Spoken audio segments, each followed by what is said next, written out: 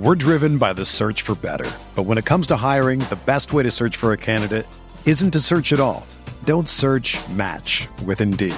Indeed is your matching and hiring platform with over 350 million global monthly visitors, according to Indeed data, and a matching engine that helps you find quality candidates fast. Ditch the busy work. Use Indeed for scheduling, screening, and messaging so you can connect with candidates faster. Leveraging over 140 million qualifications and preferences every day, Indeed's matching engine is constantly learning from your preferences, so the more you use Indeed, the better it gets. Join more than 3.5 million businesses worldwide that use Indeed to hire great talent fast. And listeners of this show will get a $75 sponsored job credit to get your jobs more visibility at Indeed.com/Blue Wire. Just go to Indeed.com/Blue Wire right now and support our show by saying that you heard about Indeed on this podcast. That's Indeed.com/Blue Wire. Terms and conditions apply. Need to hire? You need Indeed.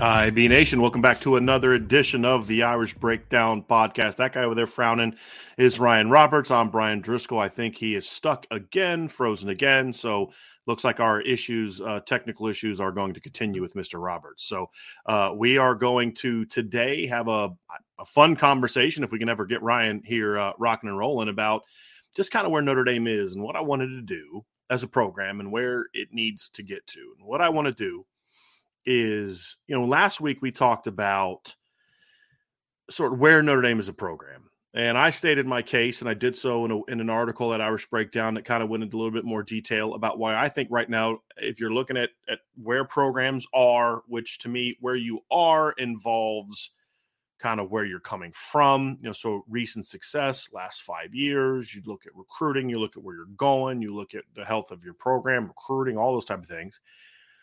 And when you look at Notre Dame and you look at their top 10 nationally in the last 5 years in producing draft picks, they're top, I think, tied for ninth there. They're tied for ninth in recruiting rankings.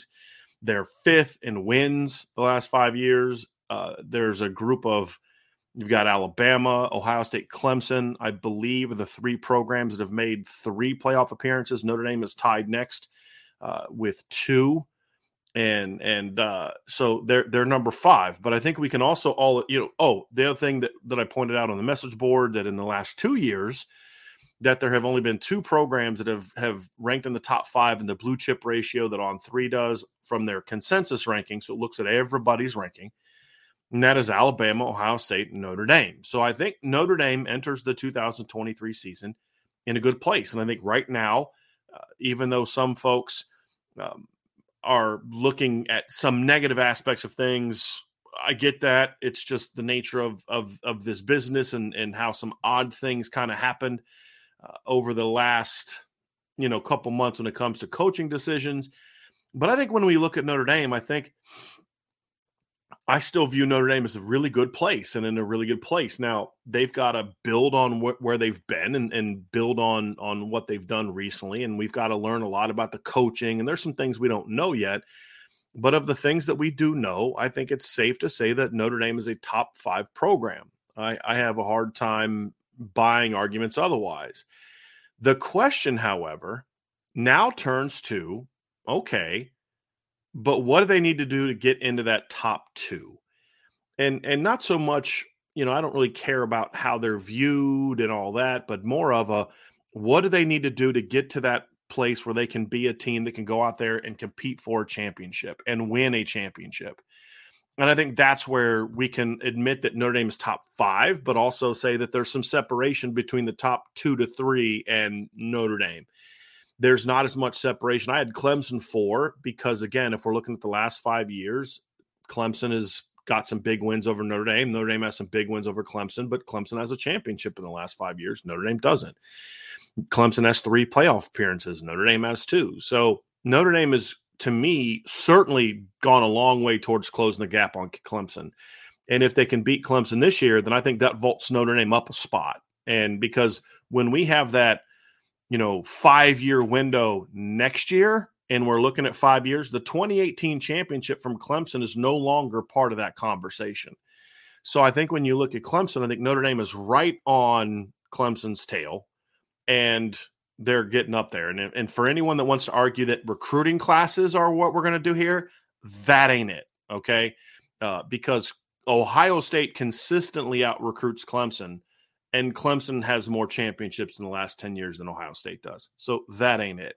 It's about where you are talent-wise, and star rankings don't always determine that, as we have proven over and over and over again. It's about the health of your actual players, not what it says on paper. Notre Dame is not there yet when it comes to the top 3 programs. They're not there yet from on-field success. They're not there yet from an institution being committed to the sport. Those are the areas where they need to get to. But today, we're going to kind of focus more on the roster. And the reason we're going to focus on the roster is because we could kind of debate all day about the coaching staff and where the coaching staff is. But the reality is, whether you are happy with where this coaching staff is or whether you're not happy with where this coaching staff is, the fact of the matter is we don't know what this coaching staff is going to look like. There may be some coaches that we all really like that don't do a good job this year. There may be some coaches that some people have some concerns about or questions about that by this time a year ago, you're going to love. I mean, if you really think about it, let's be honest about something. When we were sitting here having a conversation about Notre Dame and, the coaching staff, there was a lot of people in this chat a year ago that were questioning Mike Mickens. Nobody's questioning Mike Mickens anymore. There are a lot of people a year ago, including myself, who said, sure, I like some of the things we've seen from Chancey Stuckey, but he's an unknown. He's been a coach for 1 year. We don't know what kind of job he's going to do. And it turns out he did a really good job. Most people in this chat had no clue who Brian Mason was a year ago. So with the coaching staff, I kind of want to see where they go. That's what I want to see.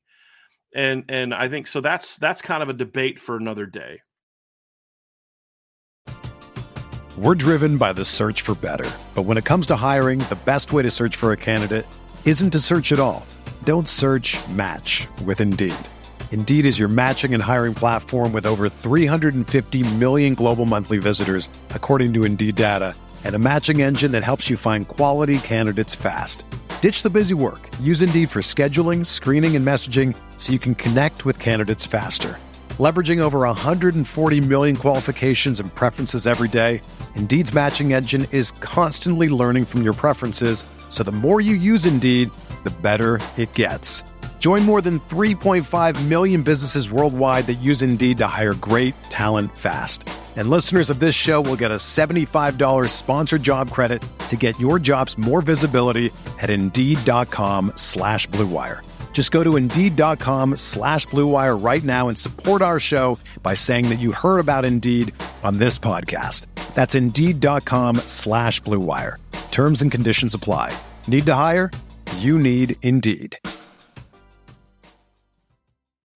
When you need mealtime inspiration, it's worth shopping Kroger, where you'll find over 30,000 mouth-watering choices that excite your inner foodie. And no matter what tasty choice you make, you'll enjoy our everyday low prices, plus extra ways to save, like digital coupons worth over $600 each week. You can also save up to $1 off per gallon at the pump with fuel points. More savings and more inspiring flavors make shopping Kroger worth it every time. Kroger, fresh for everyone. Fuel restrictions apply. What we're going to kind of talk about today is we're going to go through the roster and we're going to kind of break down what a championship roster actually looks like, not in the heads of people that think you need to be A, B, C, and D, and which is not realistic, but really kind of get into what a championship roster looks like and then where Notre Dame is in that regard. So we'll kind of have it broken into 3 categories, because here's what makes up a football team.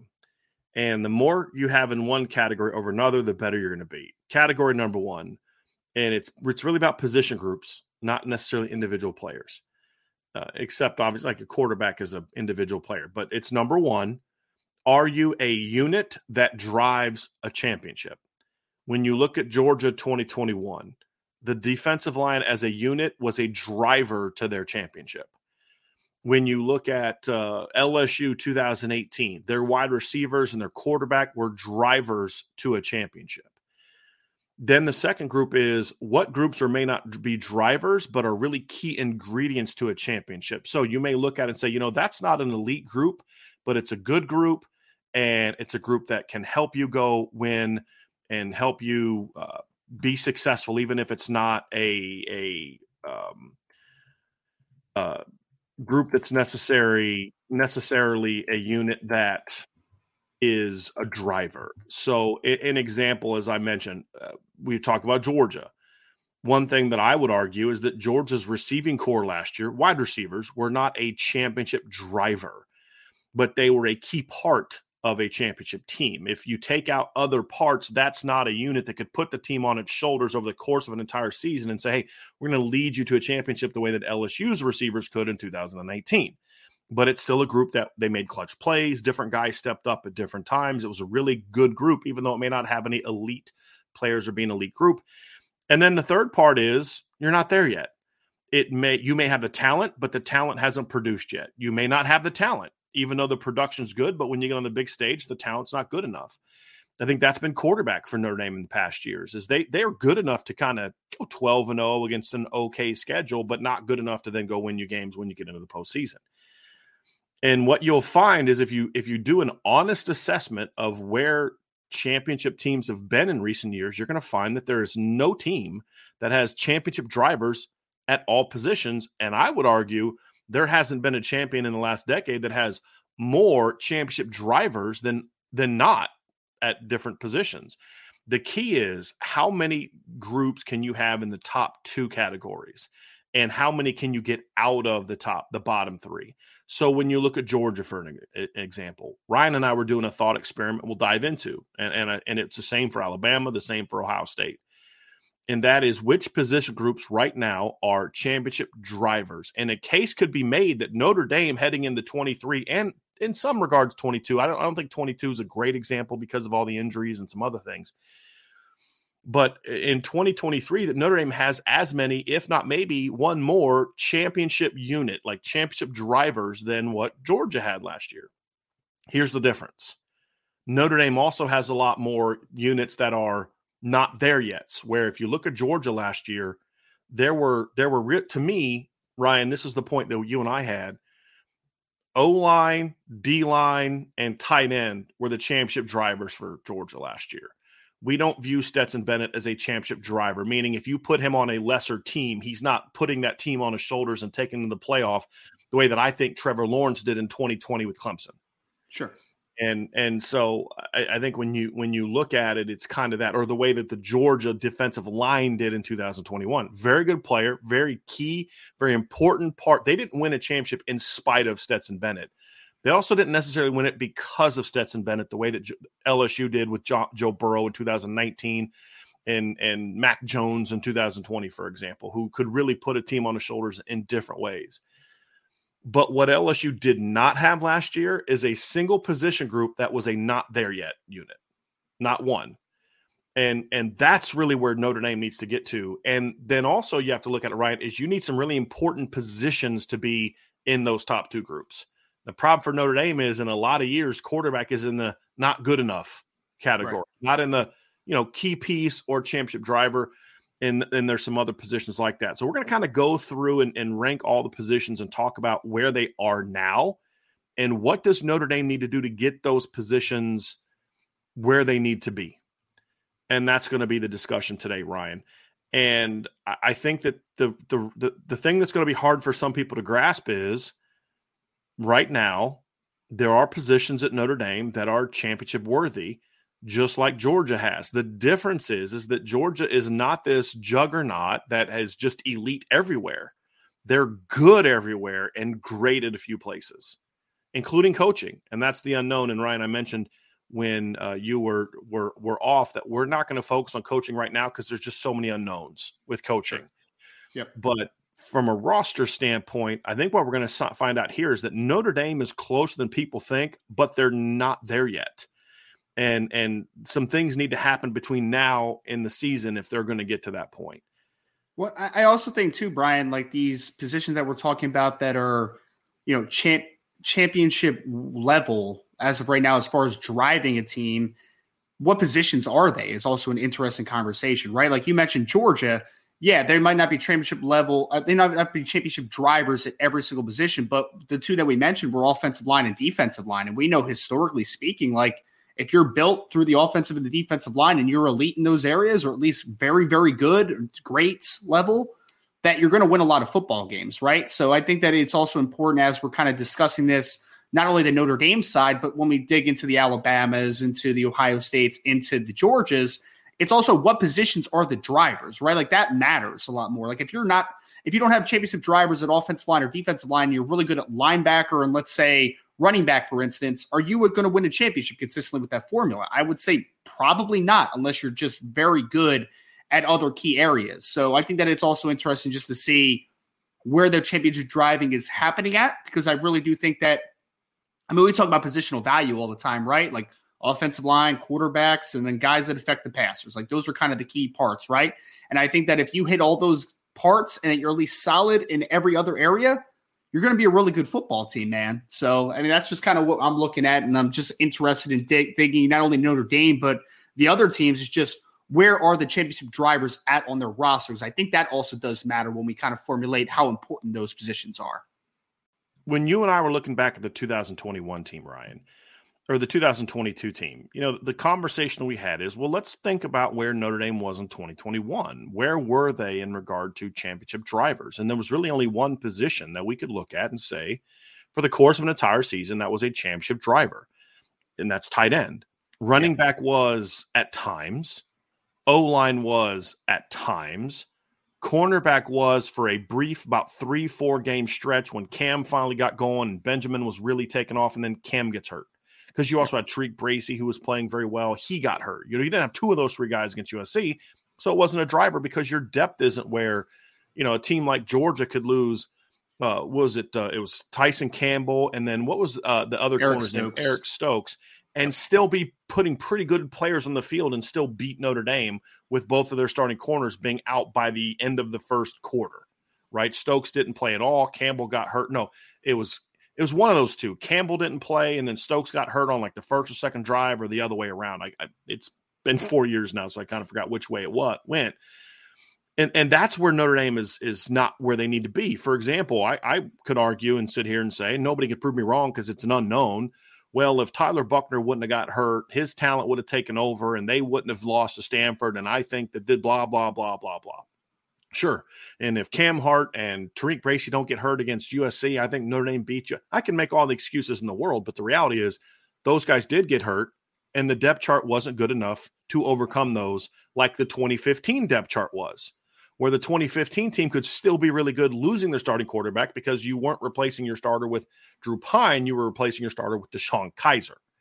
Your starting tight end gets hurt, Durham Smythe, and you're replacing him with one of the best freshman tight ends in the country now, Alizé Mack. Jerron Jones gets hurt, and you're replacing him with a stud freshman in Jerry Tillery. That's where that team was at those spots. Last year's team was not. And so that's part of this too, is Georgia, for example, loses two of their best pass rushers during last season, correct? Yep. Or was it the kid that got suspended? Was it last year or this year that kid got suspended? That was 2 years ago, right? 2021. So Adam 2021, that kid gets suspended and they don't miss a beat. Yep. Last year, Nolan Smith gets hurt. They don't miss a beat. They lose Jordan Davis. They don't miss a beat. That's where the great programs are, right? They can lose guys, and everybody thinks Ohio State's going to take this big step back because of C.J. Stroud is gone. I heard the same things from people when Dwayne Haskins left, and I heard the same thing from people when Justin Fields left, right? They have a track record of saying, you may not know anything about this guy, and he may never have done anything in college yet, but Ohio State has that track record. You know how many passes C.J. Stroud threw before he started his first game at Ohio State? Bingo, that's the number right there, 0. Yeah. And so some programs deserve the benefit of that. How's Georgia going to replace Jalen Carter? I don't know, but I'm confident they will because that's what they do, right? Yeah. Notre Dame's not there yet, Ryan, at most positions except for one, and we'll get into that here in a little bit. So I think that's where we evaluate this. It's not just the starter. It's what's your room look like? What happens if so-and-so goes down? That's kind of the question mark, and that's kind of what we'll look at as we dive into this. So let's get into, Ryan, beginning. We're kind of do a position by position thing, but we're going to put them into the categories that we currently have them. And right now we're going to start with, what are the position groups in Notre Dame right now that we view as championship drivers, or that we expect to be championship drivers? And I think when you look at Notre Dame right now, we'll start on offense. And I would argue, Ryan, and I think that you agree, and I'm curious what some of the folks in the chat think. I think there's two on offense right now that I anticipate being championship drivers. And we're going to begin with running back. And my case for running back is, you have a very talented co-starters in Audric Estime and Logan Diggs, who are proven players. You're talking about two guys in their first in the rotation combined for over 1,700 yards with no pass game threat to speak of, and really stepped up. I mean, when one would struggle, the other one would step up, right? Logan Diggs or Audric Estime gets gets benched because he fumbles the football. And so what do? They go out there and Logan Diggs steps up and rushes for 100 yards against UNLV in that game, right? And then there's games where, where Logan Diggs is hurt early in the year, so Chris Tyree and Audric Estime step up and they play well together. And then there was some of the big games where they both played well. They both rushed for 100 yards against Clemson. They both rushed for over 90 yards against South Carolina. And so I think when you look at it, Ryan, I think that to me is there. You've got very talented starters. I expect their 1-2 punch to be one of the 5 best groups in the country, but you're also deep. You're so deep that you can work with Chris Tyree kind of playing all around. You've got Jadarian Price coming back from injury. You have him and Diggs out in practice, and what do we see? 4-star recruit Jabron Payne steps into the mix, right? Who nobody talks about because of all the injuries. And what does he do? He shows that, hey, that ranking was legit. Sometimes rankings aren't legit, right? It's a point I made earlier, right, in the chat, where you're going to say, like, somebody made a comment, well, half the starters on defense are still 3 stars. So that means nothing to me. Are you playing like a 3-star? Now, Cam Hart is ranked as a 3-star. Is anyone going to sit here and rashly argue that Cam Hart's a 3-star player? You could argue he may not be a top 50 caliber player. Sure. That's fair. But he's definitely plays like what you'd expect from a 4-star. Benjamin Morrison was not a top 300 national recruit. Does anyone want to still tell me that Benjamin Morrison's not a top 300 caliber player in college football? Of course he is. So when you look at the roster and you say, boy, this guy proved that ranking was in this instance correct. Jabron looked great in practice. Will he be able to stay healthy? It's a fair question. And then you got Jeremiah Love coming in. Yep. So I think when you look at Notre Dame's depth chart at running back, it's deeper than it's been since Lou Holtz was the head coach. And it's got a variety of skills, very unique skill set mix, and it's productive, run and pass game. And so I think that unit, when you look at the Notre Dame running backs, and it's coached, that's one position we know the coaching is strong, right? And 3 of the last 4 running back coaches at Notre Dame have been very good position coaches. Tony Alford, and obviously I thought Lance Taylor did a real solid job at Notre Dame, and then now Dylan McCullough. So coaching, we know there is going to be strong, but the talent, Ryan, top to bottom, is as good as just about anybody in the country, in my opinion. Well, I think what you said perfectly, Brian, like, you have headliners, but you also have incredible depth at running back. I mean, there is a situation where if the necessity came up that Notre Dame needed Logan Diggs to be the guy all year, right? And he was able to stay healthy, probably be a 1,200 plus yard rusher. Like, he's that type of talent, right? Audric Estime could be a guy that, if he was counted upon to be the guy on an offense, could carry the load and could be that type of dude. And then you're talking about Jabron Payne, Jadarian Price coming back, Jeremiah Love, who, not to mention, they all have varying skill sets, which are exciting, right? Like, they all can fit together and bring something to your offense. Like, there's going to be some situations, if Jadarian Price is healthy come this fall, that in a certain situation, you might want to get his speed onto the field in some different types of situations. And there's going to be other times where you're like, nope, I need a hammer. I need more of an Audric Estime. There's going to be other times where you're like, nope, I need Logan Diggs style. That's kind of a mix of everything. They can kind of do a little bit of everything well. So the headliners are absolutely there, and you can withstand injuries at that position. Like, there's some Notre Dame positions where I'm like, a lot of talent, right? But if you have 1 or 2 injuries in that room, then it's a little bit of a troubling area, right? But I mean, Notre Dame's running back, but when Jeremiah Love gets there this fall, even if you don't count Chris Tyree at all in the running back position anymore, you're still 5 deep, man. Like, you're still very, very deep at the position. And you have 2 headliners that, in my opinion, can carry an offense and can carry an offense to victory. The Clemson game is the perfect example of that, right? You threw for, 80-something yards as a team in that football game, but you ran for 260 and beat a team that was ranked as the top team in the country at the time. Why did you do that? Because your offensive line and your running backs could carry you to that victory. So, yeah, I think running back is an easy one for me, man. That was one of the ones we were discussing earlier. It was like that was a no-brainer for me on the offensive side of the ball. Well, and I think what running back shows and what the current staff has done, and again, I think it's always fair to give credit to past coaches who played a role. And I think you have to give a lot of credit to Lance Taylor and Tommy Rees because they were drivers in putting that talent together.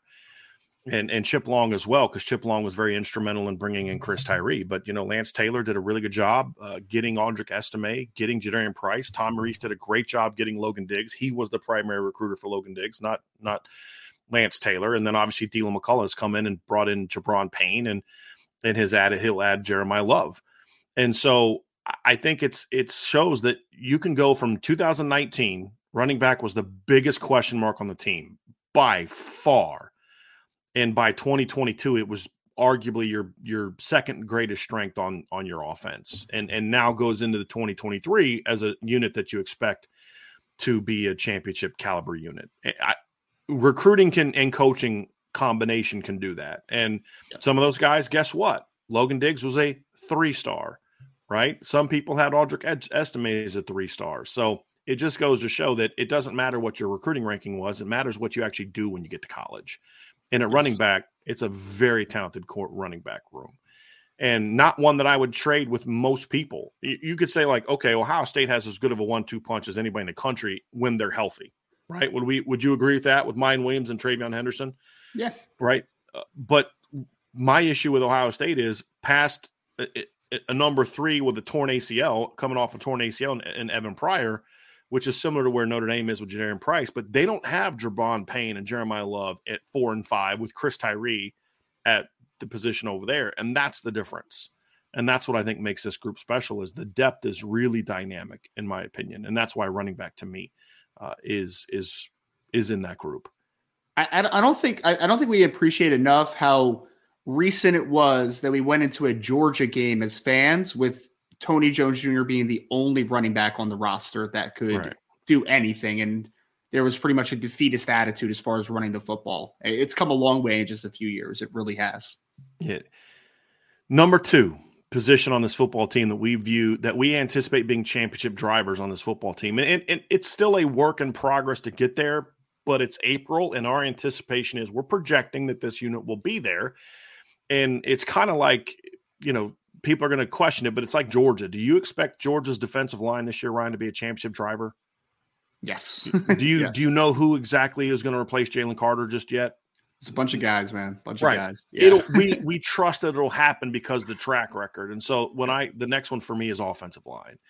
When you go into the season with arguably the best tackle tandem in the country, arguably the very best left tackle in the country, and you've got talented kids battling for other spots. I mean, Andrew Gustafik may not start this year. I think he will, but he may not. That's a kid that's got 8 career starts under his belt.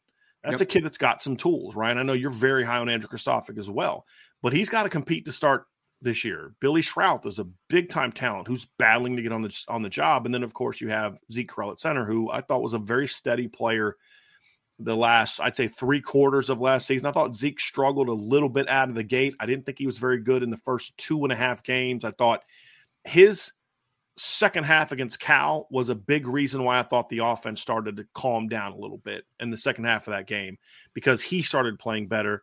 That's also when Jarrett Patterson started playing better. And then I thought Zeke was steady, real steady the rest of the year, and at times was really good. Yep. And for me, it's great to have a dominant center, but give me a guy that's steady over a guy that's dominant at times and then not at other times. I need the steady guy at center, and I think that's what Zeke Correll is he's very steady, and that's a compliment, not an insult. You've got to figure out what's going to go on at guard. Joe Rudolph has to show that he can, get this unit to play at a high level. I anticipate he'll get to that point. but I fully anticipate this, and there's depth. So I fully anticipate this offensive line being a championship driver. I think those are two positions that go well together, obviously, that then should make the Notre Dame run game a championship caliber unit. So I think that's really where you start with this football team is right there up the middle with the Notre Dame offense. The line and the running backs are units that I think are right now championship drivers, like no brainer, no debating championship drivers.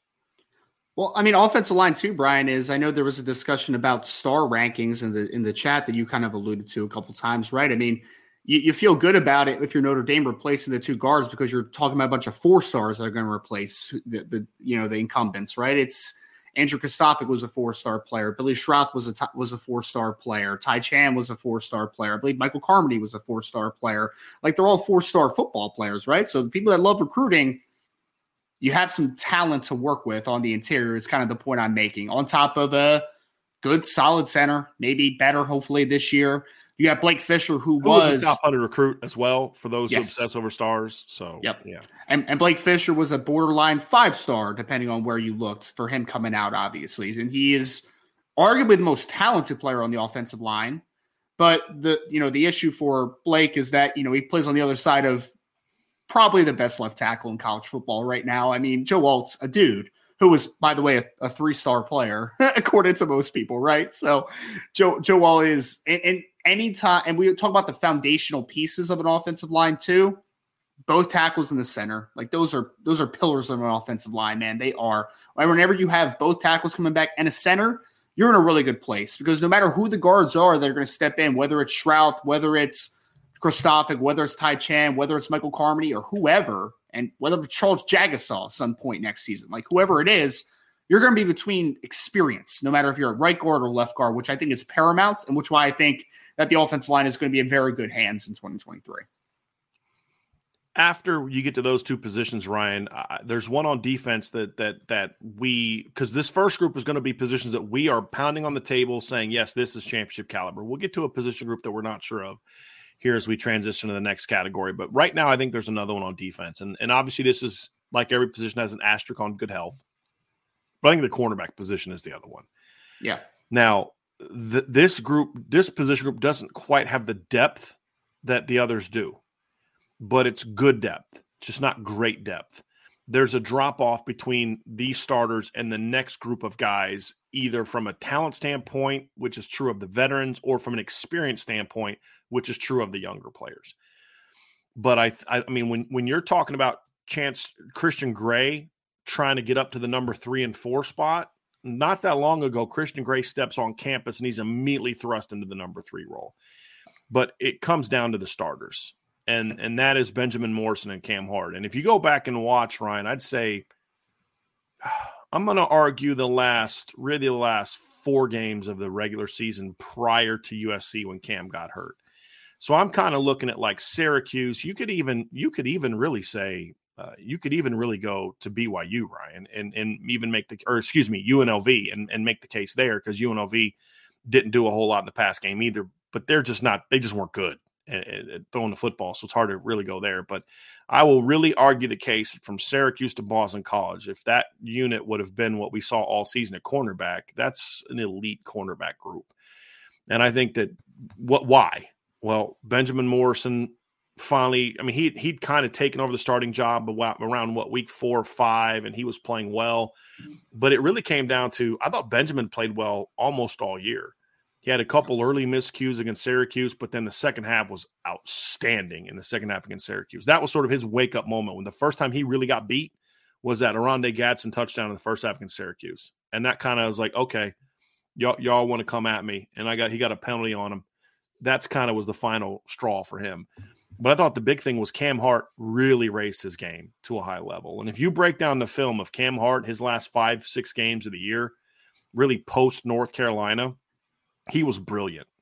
I mean, he was just outstanding. Now, he won't get the credit because people are going to continue to hold on to the Ohio State, North Carolina games. Understandably so. It's not a criticism. He's got to play better than he did against Ohio State. But if you go back and look at Cam, that last stretch of the season, Ryan, he was really, really, really good. And that 1-2 punch, in my opinion, as long as they're all healthy, is going to be as good as anybody in the country.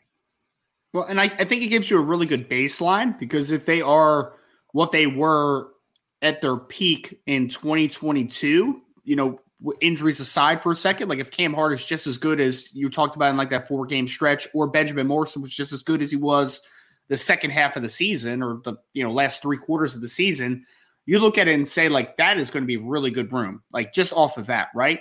But the crazy part is, in my opinion, is that we haven't seen the best of Benjamin Morrison yet. He was a true freshman last year. Like, we haven't seen nearly the best of what he's going to do at Notre Dame. Cam Hart is a guy that I would still say has a lot of development that could still be had as a football player, and is already a good football player. Like, he could be considerably better. And then after that, Brian, I mean, you're still talking about Christian Gray, Thomas Harper, Ryan Barnes, Clarence Lewis, Jaden Mickey. Like, it is a embarrassment of riches, man. Like, it really is. Like, yeah, if one of those guys gets hurt, does it take a big step backward from a talent perspective? Sure, it takes a step back. There's no doubt about that. But the fact of the matter is that there's still quality depth behind two potential superstars. I mean, at the college level. Like, I think that they have Benjamin Morrison, I said, has clear superstar potential in college. I still think Cam Hart does. It's just about putting it together and being able to stay healthy and stay consistent. If he does, man, I think he could be a very good corner in 2023. Regardless, though, that's a potential elite. That's what we saw from him in the final stretch, and that's my point. If you go back and look at Benjamin, so first of all, Cam Hart last year, according to Pro Football Focus, gave up 22 completions all season. And looking at the numbers, I think I would kind of give him credit for one more that PFF did not give him credit for. They did not give him credit for the reception late in the game against North Carolina, the long touchdown. I do, because it was his blown coverage. So I would say 23. But when you look at the numbers last year, he gave up 22 receptions for 240 yards. If you add the play that I would give him, I think it's 23 for around 300. For context purposes, the year that Julian Love was a consensus All-American, he gave up 42 catches for 413 yards. He gave up 53.2% completion percentage. Cam gave up 50% completion percentage. And so those are the things you look at, Ryan, and you say, boy, that guy put up really good numbers. Here's the difference. Cam doesn't make a lot of plays on the ball. Yeah. And that's where he's got to improve, right? Where Julian made a lot of plays on the ball. What Cam does, and why he's, I believe, undervalued, is he covers in a way that teams just avoid him. They just don't throw at him. And that's something that I think is it's kind of what hurt Troy Pride in 2019. Troy Pride was a lot better on film than a lot of Notre Dame fans gave him credit for. How do I say that? Because, but he got beat this play or that play. But teams just avoided him. He didn't have the numbers that Julian Love had, because teams wouldn't throw. Teams were not afraid to throw at Julian Love. Often was a mistake to do so, but Julian Love didn't inspire that fear from other teams. Troy Pride did in 2019. Teams would just not throw at him. Yeah. And Cam Hart did that last year. Why do you think people kept throwing at Benjamin Morrison? Because they don't want to throw out the 6'3", 32-inch arm guy on the other side of the field. Right, who runs a full court, right, who was making a ton of plays. And so that's really what it came down to for me, and that's why I believe this group is going to be really good. Because, look, if Notre Dame had to, at some point in time next year, because of injury, had to put Jaden Mickey and Christian Gray in a corner, it's not going to be as good. But I'm like, I can still win a lot of football games like that. Yes. With Micah Bell coming off the bench and Chance Tucker and Ryan Barnes and, Clarence Lewis was a starting cornerback on a playoff team, right? I want to remind you of that. Clarence Lewis, who's right now Notre Dame's third corner, maybe was a starter on their 2020 playoff team at corner. Yep. So you're in a pretty good place. You're in a pretty good place there at corner. There's no doubt about it. Now, these guys got to build on the production they had and continue to improve and evolve, but that's true for everybody. Without the ones like you, who work tirelessly to keep things running, everything would suddenly stop. Hospitals, factories, schools, and power plants, they all depend on you. No matter the weather, emergency, or time of day, you're the ones who get it done. At Grainger, we're here for you with professional-grade industrial supplies. Count on real-time product availability and fast delivery. Call, click Grainger.com, or just stop by. Grainger, for the ones who get it done. those are the three positions, Ryan, that you and I right now say are championship caliber units. Yeah. I think 3 is at the bottom of where you need to be as a program to be a true championship competitor. I think last year Georgia was unique because I think you and I felt that Georgia had 3 for sure: O-line, D-line, tight end. But there's several others that are debatable.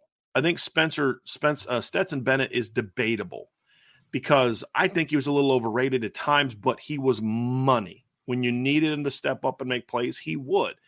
I think that you could maybe make a case for the secondary as a whole, even though I wouldn't go there.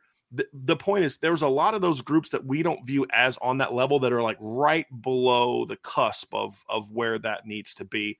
And in a position like receiver is not in the discussion to be an elite driver, but it was clutch. It did what it needed to do to complement those other positions. I don't think the running back room is elite, but they did what they needed to do to go out there and win football games in a committee by committee approach. Yep. So where Notre Dame is, they need at least one more position group to become, in my opinion, that level. But what they also need to do is in this next category is get a lot of the position groups to climb higher and higher and higher in the next group, and then get more and get everyone else out of the third group. So there's one position group, Ryan, as we kind of move into the next category, which is position groups that we view are good enough to be key pieces of a championship football team. They're not the drivers. You're not going to necessarily win because of them over the course of a season. Now, keep in mind, when we say not winning because of them, doesn't mean that unit may not step up in a game. It's just because I felt like the Georgia receivers stepped up big against LSU and TCU. I think that they did. They were key parts of that game, but we're more referring to just you're going to put a team on your back, and you are that group all season. One that is up for debate right now that you and I both kind of had a maybe on, and I think we both have still a bit of a wait and see approach, but there's potential there, and this is the big one. This is arguably to determine if Notre Dame's a good top 10 team or a playoff team that can compete for a championship. That's quarterback. Yep. Because when you look at Sam Hartman, you're talking about a guy that right now returning in college football is one of the 5 best quarterbacks in college football returning. Now there's question marks, Ryan. Is he going to be able to produce at Notre Dame the way he did at Notre Dame? Can he avoid some of the sacks that he took and the mistakes that he made at Wake Forest at Notre Dame? Or is that just kind of who he is? Can he avoid those 3-4 turnover games that he would have a couple times? I mean, there's question marks, but I would argue there's question marks about most quarterbacks coming back in that regard outside of Caleb Williams. But the reality is, Ryan, what he did last year that really impressed me is he went out there and despite dealing with health issues, remember he missed the first game, missed part of fall camp because of I believe a blood clot issue last season. He still went out there last season and played really good football. And in a lot of instances, I felt outdueled his bigger named counterparts in certain games. I thought that he outdueled, in my opinion, Jordan Travis in their matchup. I thought that he went toe-to-toe with Drake May in their battle. Drake May's team won it at the end. Sam put up very good numbers as well. Didn't get as much help from his teammates. I thought he went toe-to-toe there. I think he played great in the Clemson game. I mean, he's the reason that they had a shot to win that game. 20 of 29 for 337 yards and 6 touchdowns, I would say is a pretty good day work, right? Ryan, would you agree with that? It's okay. Passable. Yeah, it's not that bad, right? Not that bad at all. So, I look at him and I say, this is a guy that I felt did what he needed to do. And his team didn't always step up to the plate. Well, that's not going to be an issue this year. And I think you go back to 2021, Ryan, and it's the same story. I mean, he had some great games against North Carolina and Sam Howell. Sam Howell had some big games in those moments as well. He seems to be a guy that loves the moment where the spotlight is big. That's what he was at Wake Forest. Can he do that at Notre Dame where the spotlight's always going to be brighter than what it ever was on its brightest day at Wake Forest? We're going to find out. But it's not just him. It's the talent of Tyler Buchner. It's the fact that you now have a Kenny Minchie. I think Notre Dame now has a room that we can at least have a conversation about. Is this a championship caliber room? The reason I'm not ready to go there just yet, Ryan, is because of the fact that we haven't seen Sam Hartman do what we need him to do in a Notre Dame uniform. We have to see how he fits into the offense. We have to see how the team plays for him and all those type of things we still need to see. But it's at least one that I'm willing to say is in that second category of key part, but at the top of that category. I'm not ready to put it into the top level yet. I'm not. I need to see more, but there's no doubt with the way that Tyler Buchner played in the bowl game, the talent that we know that he has, he's now your number 2, and you've got Sam Hartman, you've got Kenny Minchey. The quarterback room to me is now the leading group in that next level conversation. Yeah, I think when we were texting about this earlier, I'm pretty sure I put quarterback and then I put in parentheses like probably or possibly. You said maybe. Right. Yeah. Because we have the same reservations. Like, it's talented, but there's always that but. I need to see it. I mean, 100%. I mean, it's one of those things where you're excited on paper, but you haven't seen it tangibly on a football field other than a practice field yet, right? Like, you haven't seen what Sam Hartman looks like in a Notre Dame uniform. I mean, if he put up similar numbers to what he did last year at Wake Forest at Notre Dame and he was coming back, then we're having a completely different conversation, right? Because that's a known commodity at that point. It's just not 100% known. You feel great about it. You feel very optimistic about it. But until it happens on a Saturday, it's still a question mark. The great thing, to your point, Brian, is the last time that we saw Tyler Buchner, he was beating an SEC team in a bowl game and scoring 5 touchdowns. Like, that's pretty nice too, right? And making some big time plays, right? Big time plays. And in a adverse situation, like in a situation where he had missed a large portion of the season with an injury and was coming back for a bowl game, and he showed that there's a lot of talent there. They fell behind 21-7. He throws a pick 6 early. There was every reason in the world for him to give up and that team to give up, and they didn't. For all the people that say, well, is the team play for Tyler Buchner like they did for Drew Pine? That bowl game should have answered any questions you have about that. I think so. Yeah, I really do. Go ahead, Ryan. Sorry. Oh, no. I was just going to say I really do. I was just agreeing with you.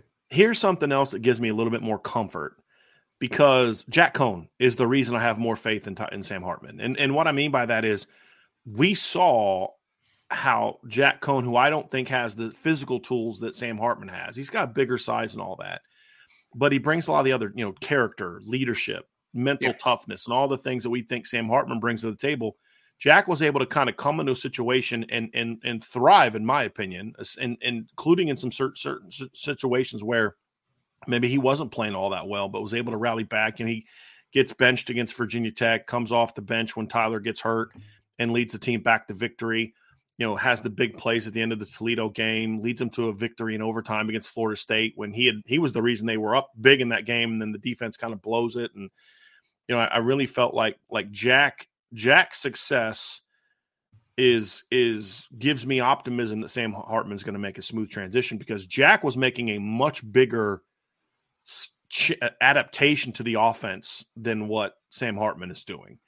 Right. Jack was a primarily under center quarterback at Wisconsin. Now, he did some shotgun stuff, but he was primarily an under center quarterback. When you look at what Sam was a primarily shotgun quarterback that's got to learn how to occasionally get under center, which is something he'll need to learn.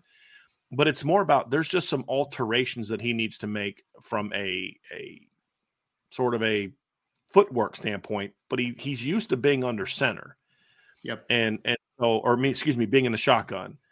And so I think that if Jack can make the transition that he did, there's no reason for me to doubt that Sam Hartman can. But we still need to see it. So I'm not confident enough in that correlation to say, let's go ahead and put him in the championship category. I still need to see it. But taking the analyst hat off that we're doing of the show, and just kind of putting a little bit of a fan hat on, or sort of a coach standpoint kind of thing, where the reason I'm optimistic about it is because of what we saw with Jack Cohn. Because we have seen a transfer quarterback come here and be successful that didn't even have Sam's tools or even Sam's experience. I mean, Jack Cohn was a starter for 1 year at Wisconsin. That was it. Yep. Sam Hartman's been basically a 3.5-year starter at Wake Forest. And so that's something that also gives me pause. But I'm very optimistic that this group is going to be that in that conversation, Ryan. Whereas last year it was, if Tyler gets hurt, you're in trouble. Yeah. Yeah. What do we say? Drew can win you a lot of games. He can get you to 10-2, right? And I mean, basically they went 8-2 with Drew Pine at quarterback. Yep. Okay. So, but what he's not going to do is win you the big games. And he didn't. right? I mean, they didn't beat Clemson because of Drew Pine. He threw for 86 yards in that game. Yep. They won because the defense played phenomenal and because the running game could not be stopped.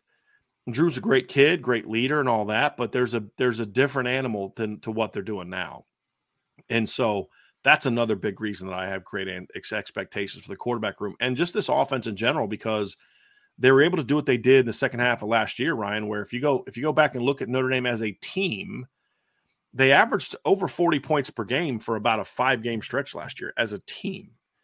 You know, because you talk about they scored 44 against UNLV, 41 against Syracuse, 35 against Clemson, 35 against Navy, 44 against Boston College, and then 27 against USC.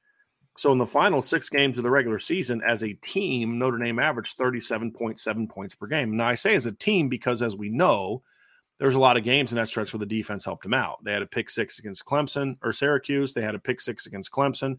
Another interception that gave them a very short field. They had, that other times where special teams. They also had a pump block for a touchdown against Clemson. They had a pump block that gave them field position inside the 5 against Syracuse, right? So it was a team thing. The point is imagine what this team could average if they actually had a potent offense with what they can do on defense and special teams. And that's where my excitement is, because they were able to do that with the type of quarterback play that we saw from this team in the second half during that same stretch.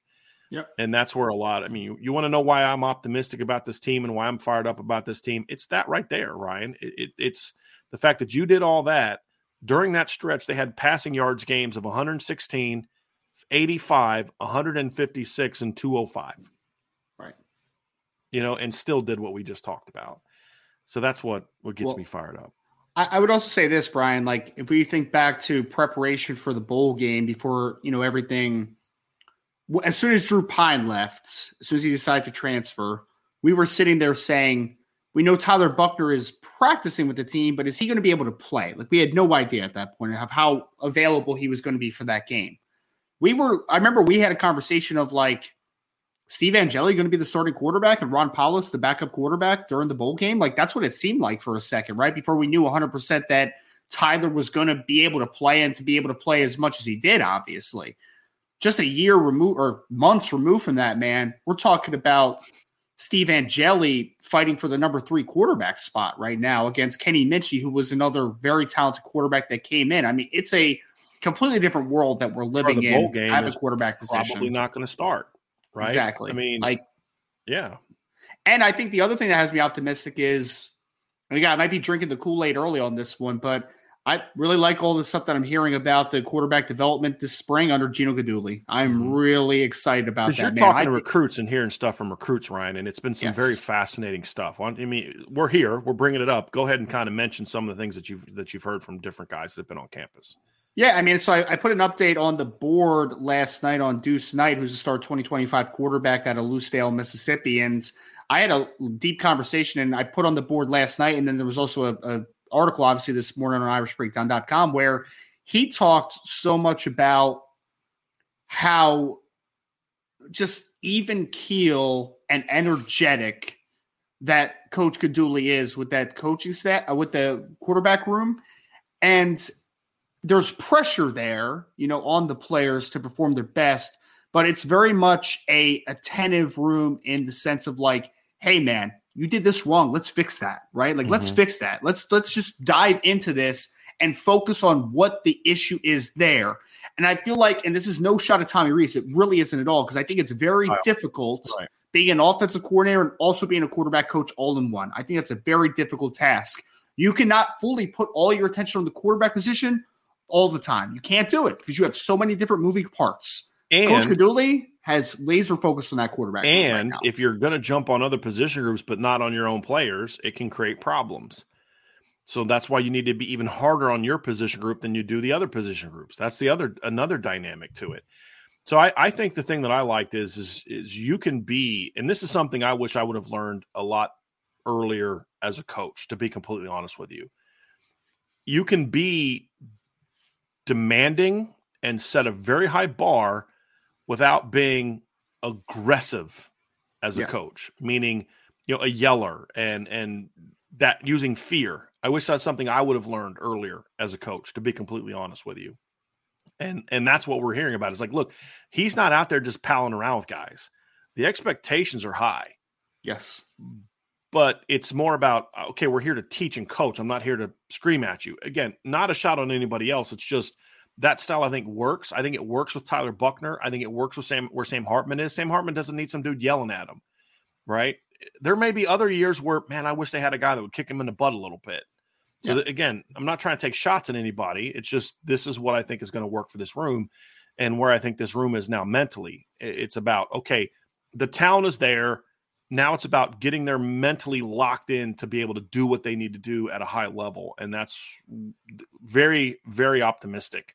Some of the returns I've heard from sources within the program, the quarterbacks have really taken to Coach Gaduli well, which is always a concern when you have a position coach leave, especially the position coach that recruited most of the kids in the room. I mean, really all the kids in the room, is how are they going to adapt to the new coach? And so far, so good in that regard, Ryan, which is a very important piece to this conversation. No doubt.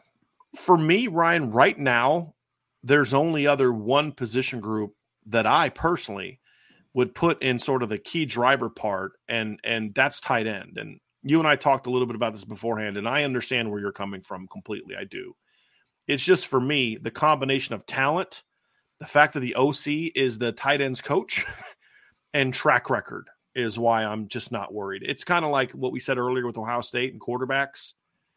I don't know who the quarterback's going to be. I think it's Kyle McCord, but I don't care who it's going to be. That guy's probably going to be pretty productive because it's just the nature of that place. That's how I feel about tight end. Yes, there's some injuries and guys got to come back, but I anticipate guys coming back. They'll get Cooper Flanagan in the fall. You know, guys are going to be healthy, and the 1-2 punch they have right now is pretty good. Davis Sherwood has showed last year he can play a role. We've seen him in practice. He can, if you need to throw him a couple slides or plays on 3rd and 2, he can go make those plays. I'm just not worried about tight end, to be completely honest with you.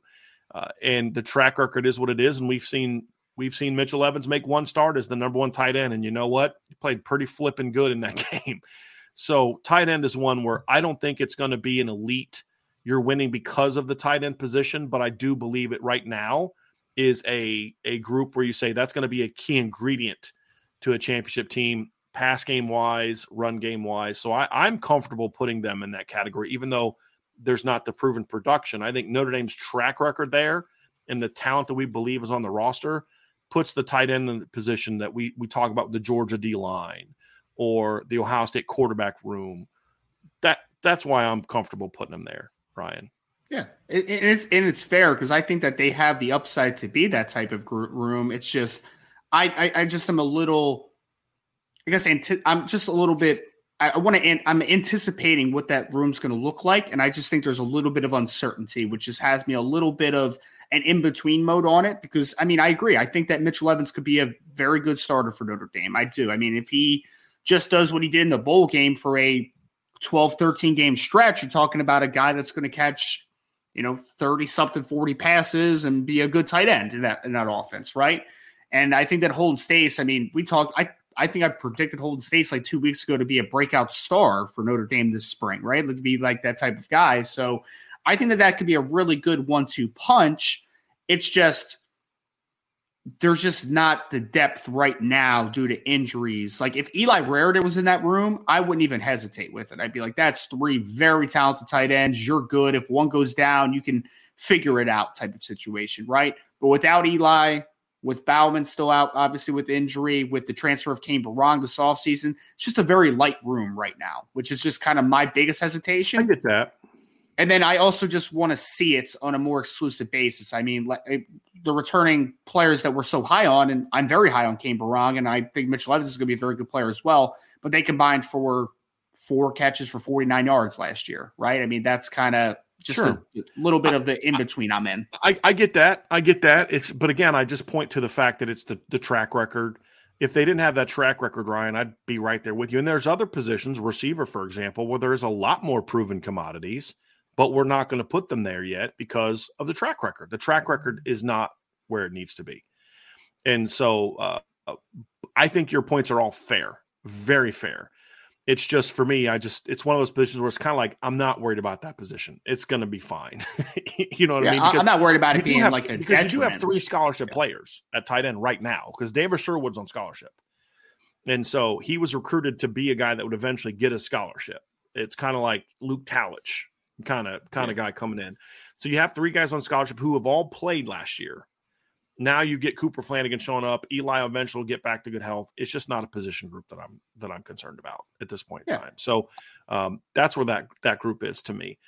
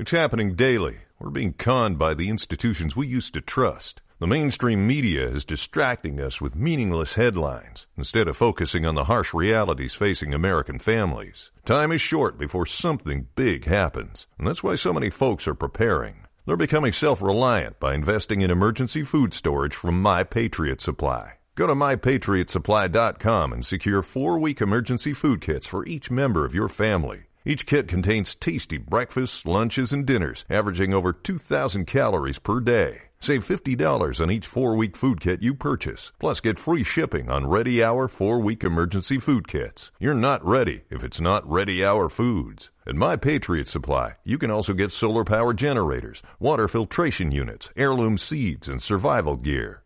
Order by 3 p.m. and your unmarked boxes ship the same day. Shop MyPatriotSupply.com today. MyPatriotSupply.com.